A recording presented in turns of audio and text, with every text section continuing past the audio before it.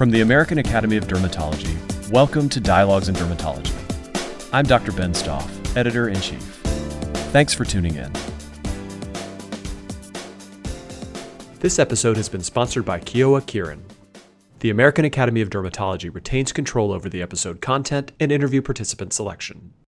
Welcome to Dialogues in Dermatology. It is June 12th, 2023. I am Dr. Brad Glick, and I'm a board-certified dermatologist and clinical assistant professor of dermatology at the Florida International University Herbert Wertheim College of Medicine in Miami, Florida. I will be your host. Our topic today is differentiating cutaneous T-cell lymphoma from atopic dermatitis and psoriasis, particularly in skin of color.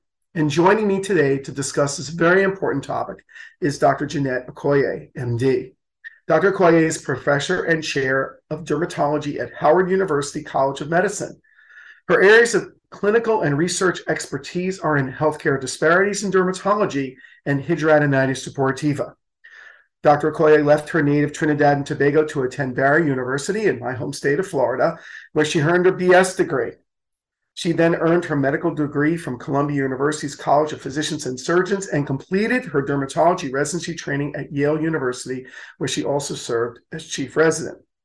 She has been recognized by the American Academy of Dermatology with a Presidential Citation, a Volunteerism Award, a Patient Hero Award, and the 2023 Mentor of the Year Award. And I was honored to witness that while you received that award. Dr. Okoye, Jeanette, welcome, and thank you for helping us out today with this very, very important topic. Welcome. Hi, Brad. I'm happy to be here. Always a pleasure to chat with you. And you as well. Let's go ahead and dive right in. A little bit of an introductory commentary here. And cutaneous T-cell lymphoma, I kind of think of it as an incredible great masquerader. And considering this condition and differentiating it from other inflammatory disorders, psoriasis and atopic dermatitis is our title. But I think we have challenges, cutaneous connective tissue diseases, even inflammatory reactions, drug reactions. It's sometimes a big challenge. And give us some tips and tricks on how we step away and really properly diagnose cutaneous T-cell lymphoma, and with also the optic through the lenses of how we really properly diagnose it in darker shades of skin. Sure. I am thrilled to be here because this is one of my favorite diseases to think about and talk about because it's such a challenge. And I had the privilege of learning about CTCL, not just how to diagnose it, but also how to treat it from some of the masters at Yale University. And so some of it is just repetition. And I think the more patients you see, and I always tell my residents this, the more patients you see, the more you'll get the patterns. But I have a few tips and tricks. And so I think it's always good to level set, right? So what is MF? What are the CTCLs? They're a heterogeneous group of lymphoproliferative disorders of the skin homing T cells. And they're interesting and they're tricky because they vary widely in terms of their clinical presentation, their histology, and their immunophenotype, and definitely their prognosis. Today, we'll focus on MF, mycosis fungoides. That's the most common type of CTCL. And MF is extra tricky because it can look like anything, like you said. It can particularly look like atopic dermatitis, which I think has always been tricky to distinguish it from atopic dermatitis. So when I think about MF, there are two distinguishing features. The first is its distribution in double covered areas of the body, so parts of the body that are under two layers of clothing. And the second is its morphology. So MF lesions tend to be annular or arcuate. They can have epidermal atrophy, which can actually easily be mistaken for steroid atrophy in people with atopic dermatitis. And in patients with lighter skin, these lesions tend to be erythematous, but in skin of color, dyspigmentation is much more prominent than erythema. So patients with skin of color with MF will have hyperpigmentation, hypopigmentation, even depigmentation occurring within their patches and plaques. And sometimes all three are occurring in the same area. And I think that's one of the tip-offs that I've noticed in MF and skin of color. You rarely see in a patient hypo, hyper, and depigmentation in one lesion. If you do, think about MF. Another subtle clinical sign in MF is an overlap of annular patches or plaques. And this overlap then creates these arcuate borders on the edges of the lesions. And I feel like that's another tip off. That's something you see from the door, right? So if you see a patient, you're worried about MF, I would get them totally undressed and look at them from further away. You're looking at the distribution of the lesion to double covered areas. Look for those overlapping lesions and the dyspigmentation. And then you go in a little bit closer. You zoom in to look for atrophy, for fine scale, and for poikiloderma in some patients. You make it sound so easy, and I know from personal experience, it really is not, and particularly in darker shades of skin, but it doesn't matter. You describe those whirly lesions with scaly borders, fungoides, atopic dermatitis, connective tissue disease, maybe psoriasis, some of the challenges in terms of the differential diagnosis. But even in kind of the earlier stages, just seeing that scale. Now, is it more of a trailing scale, an advancing scaly border? Is it more diffuse scaling, or does it vary? I mean, what other clues? And I think you've given some amazing ones, but are there any other separators before we move on? Sure. The scale, I think, really varies. I can't say that I could think of a specific type or pattern of scale that I would associate with MF. I actually have a little trick that I would love to share. Please. And this I learned from Dr. Peter Heald at Yale. He taught the residents an algorithm, a quick algorithm for diagnosing MF in the clinic. And I still use it today. I still teach it today. So from his perspective, we have these three categories to consider. We have your lesion morphology, your lesion distribution, and the histopath. And then you're evaluating these three characteristics to determine if you think they're classic, consistent, or atypical. So it's like a grid that I have in my head at all times. So for example, your classic MF morphology, we talked about that. Annular and arcuate patches, you have your epidermal atrophy, scale, dyspigmentation, your overlap. And then you have your classic histology, which isn't easy to find, but epidermotropism, atypical lymphocytes, fibrosis of your papillary dermis, etc. If two of these characteristics are classic, so let's say you have a classic morphology in a classic location, then the chances of the patient having MF are really high, right? So for example, if I see a patient with a nice annular patch with poikiloderma on the buttock, even if I do a biopsy and the biopsy says eczema, I think the patient has MF. We have two classic findings. You really, so far, Brad? Yeah, no, definitely. And you highlight the challenge of it's not always about a biopsy. Mm-hmm. It's not always about, well, I'm not sure, but I see these patterns. And I think for me as a clinician, what's helped me so far just in listening to you is that clinical presentation, the location, even more so than the morphology, which I think that we all learn about. But I really appreciate that, if you will, tripod of that algorithm. Very, very helpful. Let me ask you this, and you can continue to expand this very challenging topic. Does CTCL occur more commonly in darker shades of skin? Does it occur more commonly in African Americans or Hispanic individuals or people of Indian descent? Yes. So from the data that we have so far, the prevalence is higher, particularly in patients of African descent. So African American, Afro-Caribbean, and African ancestry in the US. And the prevalence in the Black patients is higher than that in our Latino patients, in our Native American patients, and in our Caucasian patients. And we don't really understand why that might be. And it's not just the prevalence, but the outcomes are different in our Black patients as well.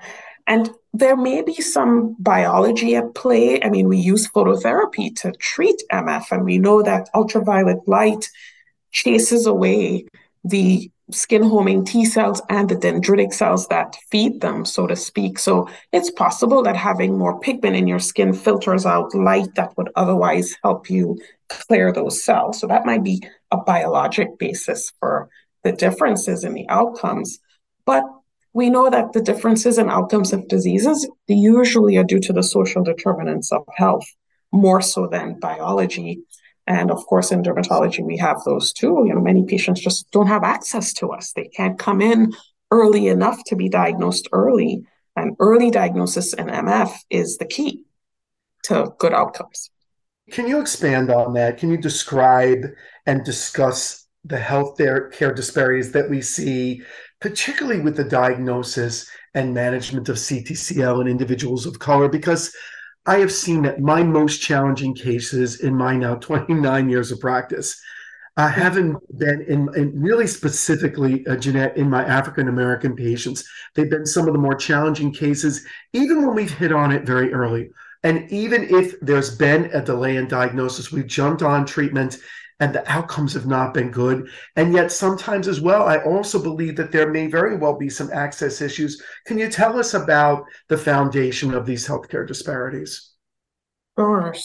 We know, as I mentioned, that our Black patients are more likely to have MF, but they're more likely to present with advanced disease, and they're more likely to present at a younger age.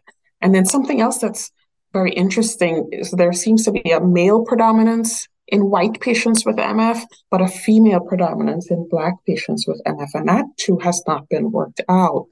And there's even data suggesting that there's a subset of Black women who present early, meaning before the age of 40, who have an even poorer prognosis. And I can name 5 patients that they were young women, 35, 38, 41 with MF, and within 5 years, they're all gone. We don't understand. We need more research in this area. I have to tell you, I have to share this because what you just described for me is, you said you can think of 5 patients, and I can't think of 5, thank God. But in this last year and a half, and maybe a little bit longer during the height of the pandemic, we lost a 35-year-old African-American woman to cutaneous T-cell lymphoma. And we worked aggressively. We worked hard. We pulled out all the stops and then even got her even into a tertiary care center, even beyond the scope of our university practice. And it does need to be further elucidated. And I wanted to ask you, as we look at the impact and the diagnosis and ultimately treatment, and we'll talk about treatment plans and what have you, how do we meet these challenges? How do we meet these challenges? How do we get there a little earlier? And you've already answered some of it, Jeanette, by really making sure that all of us take a step back and we use that algorithm approach, that we always have a high index of suspicion, that we consider if we're thinking MF, maybe more likely we see it in a Caucasian male, more severe cases in an African-American woman. But what else can we do to meet these challenges and effectively meet these challenges and maybe do even better for our patients? Yeah, this is the stuff I think about all day long, Brad, and the stuff I lose sleep over, right? How can we do this better? And I feel like I am uniquely positioned to think about this because of where I work. My patient population is 90% African American. So I do have some thoughts. The first is, often I see Black patients with MF years after they've been diagnosed with MF. And I think part of it is when you make that initial diagnosis of MF in a patient with skin of color, it's really important to sit with them and do some education about MF. Our patients with skin of color may not be aware that they're at risk for skin cancer of any sort, and certainly may not have heard of MF or CTCL. So it's a very scary diagnosis. And it doesn't look like cancer. It doesn't feel like cancer. So sometimes they don't necessarily believe that we got it right the first time. Some of them are invariably concerned about the word lymphoma, and that conjures up fears of imminent demise. And they lose hope because maybe we didn't take the time to talk about the fact that in many patients, this is a lymphoma, but it's indolent, but we need to treat. And so if we jump on this quickly, your life expectancy is probably the same as someone without MF if you're in stage 1A. But if you get scared and you run away, and you come back 2 years later and you have tumors, and that's a very different conversation. And so I think really taking the time, and none of us have a lot of time in clinic, but bring them back for a second visit for the biopsy results. Perhaps consider not doing that over the phone and have a discussion balancing this indolent nature of most cases of MF, yet the need for expedient treatment. I think that's a really important thing that I've learned.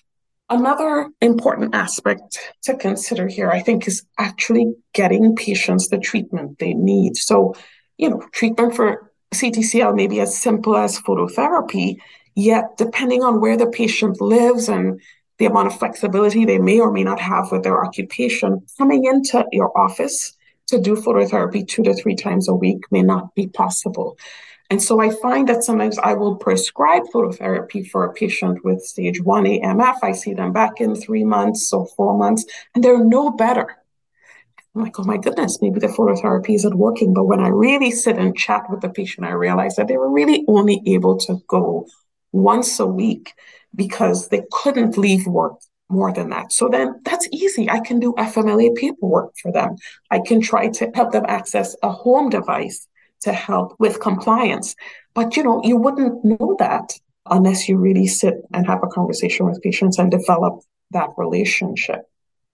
Other challenges that I've seen in my patient population, the therapies for advanced diseases, bexarotene, interferon, topical nitrogen mustard, they're expensive and may not be covered by my patient's insurance. So I have to be prepared to do prior authorizations, appeal letters, phone calls to make sure that they have access to those therapies that they need. And patient assistance too. We really strive very hard to make sure that those that are underrepresented minorities, people that don't have health insurance in general, that we go the extra mile so they can get these drugs, because delays in diagnosis with this condition can be devastating, as you've really beautifully described. You mentioned some of the therapies. Let's kind of combine thoughts about treatments and maybe even like just a quick review for the audience. So obviously there's different stages of cutaneous T-cell lymphoma.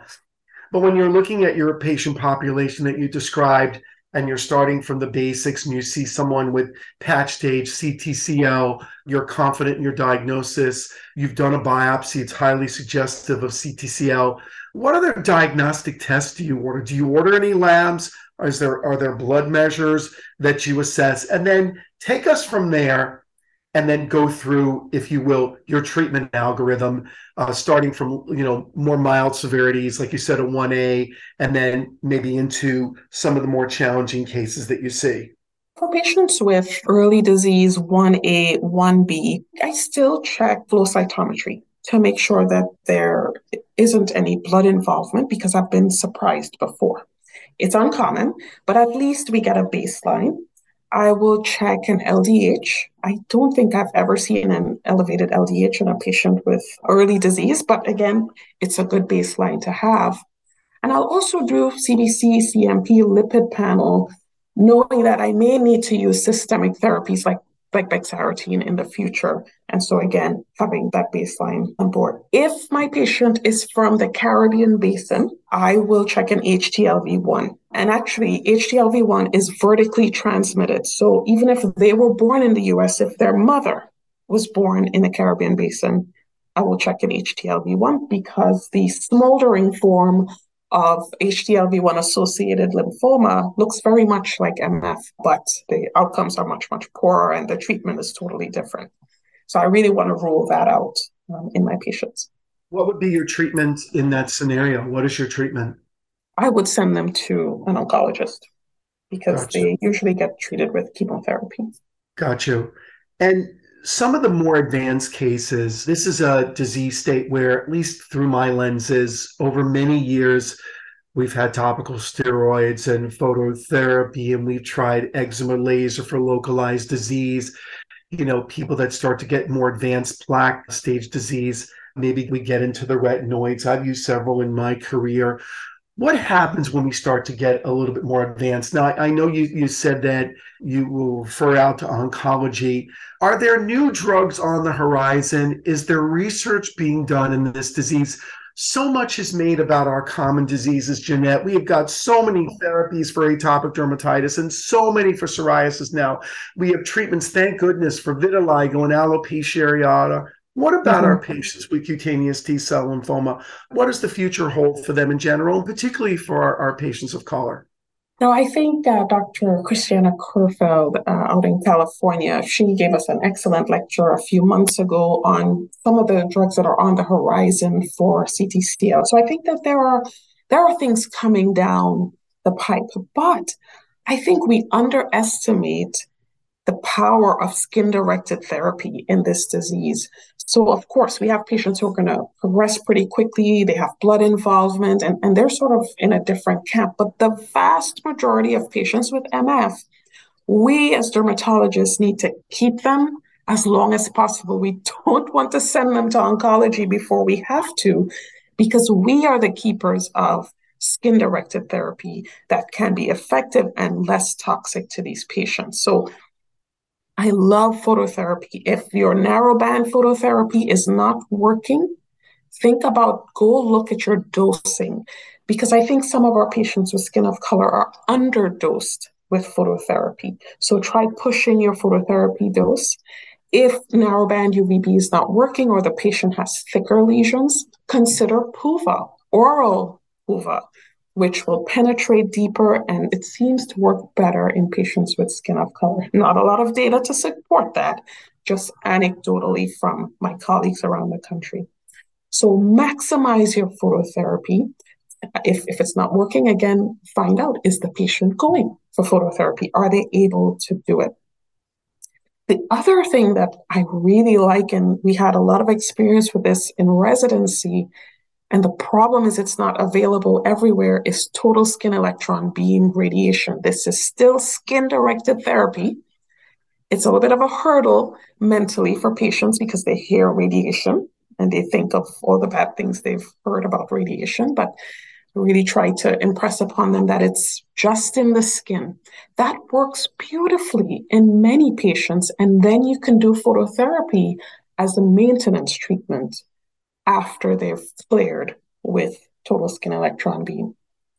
Then, if the patient has blood involvement, I like to add ECP or extracorporeal photopheresis in addition to their phototherapy. At that point, I'll probably add on bexarotene and or interferon as well. Now, once we start getting there, because I'm no longer at an institution that has ECP or electron beam, I will partner with a CTCL center closest to me. And most of us will hopefully have someone within 3 or 4 hours away. That's how few experts we have in the country. But I think that's the point at which you really need that person's opinion, whether you alternate seeing them with the patient. Hopefully they have transportation to get there. I have patients who don't have transportation to get from me in Washington, D.C. to Baltimore, to Johns Hopkins, even though it's just an hour away. They simply can't get there. So I try to co-manage those patients with my colleagues there. So they tell me what to do. They do these severe patients more often than I do. And then after that, then you're in the purview of the oncologist. Patient has blood involvement, it's not responding to ECP, or they don't have access to ECP. Then I have a couple of oncology colleagues that I will send the patient to and manage from a little further away. But I think more so than talking about the new treatments on the horizon, because most of them are in the purview of oncologists, I think we need to really maximize and get really confident in our skin-directed therapy as dermatologists. Yeah, I love that. Sorry to interrupt you. I just wanted to say that I really appreciate holding on to our patients and holding their hands to skin-directed therapy. And this is also important. And I find as a clinician that I take care of a fair amount of CTCL, obviously not to the extent of an expert like yourself, but we really want to exhaust our treatments. And I really appreciate your perspective on that.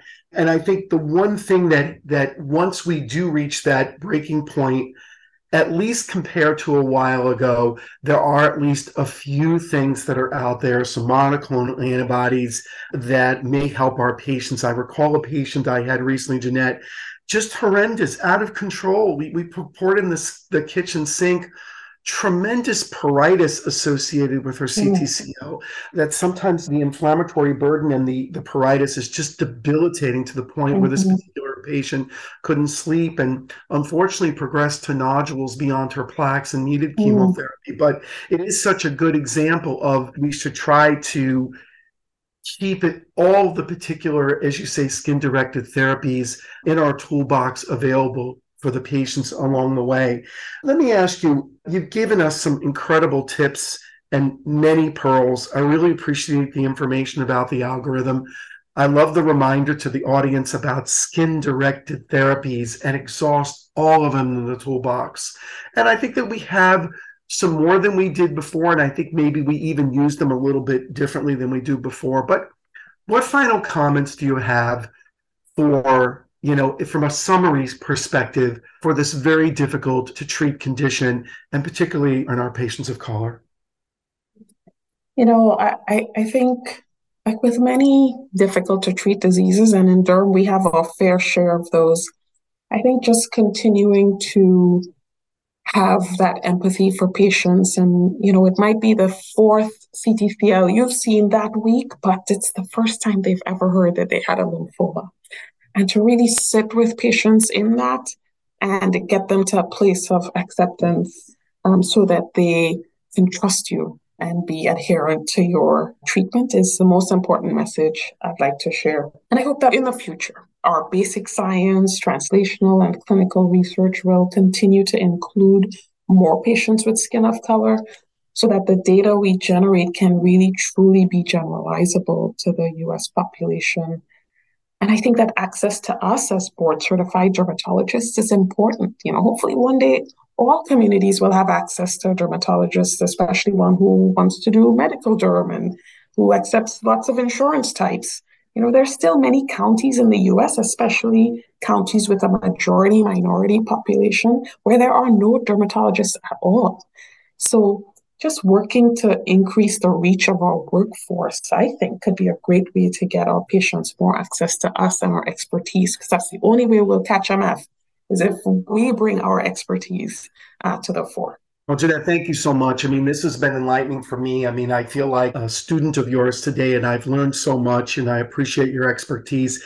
And I would close by saying your patients are incredibly fortunate to have you as their doctor. I thank everyone for listening in. Dr. Okoye, thank you so much for your expertise here. We've really enjoyed this Dialogues in Dermatology. Thank you, Brad, for having me. Thank you.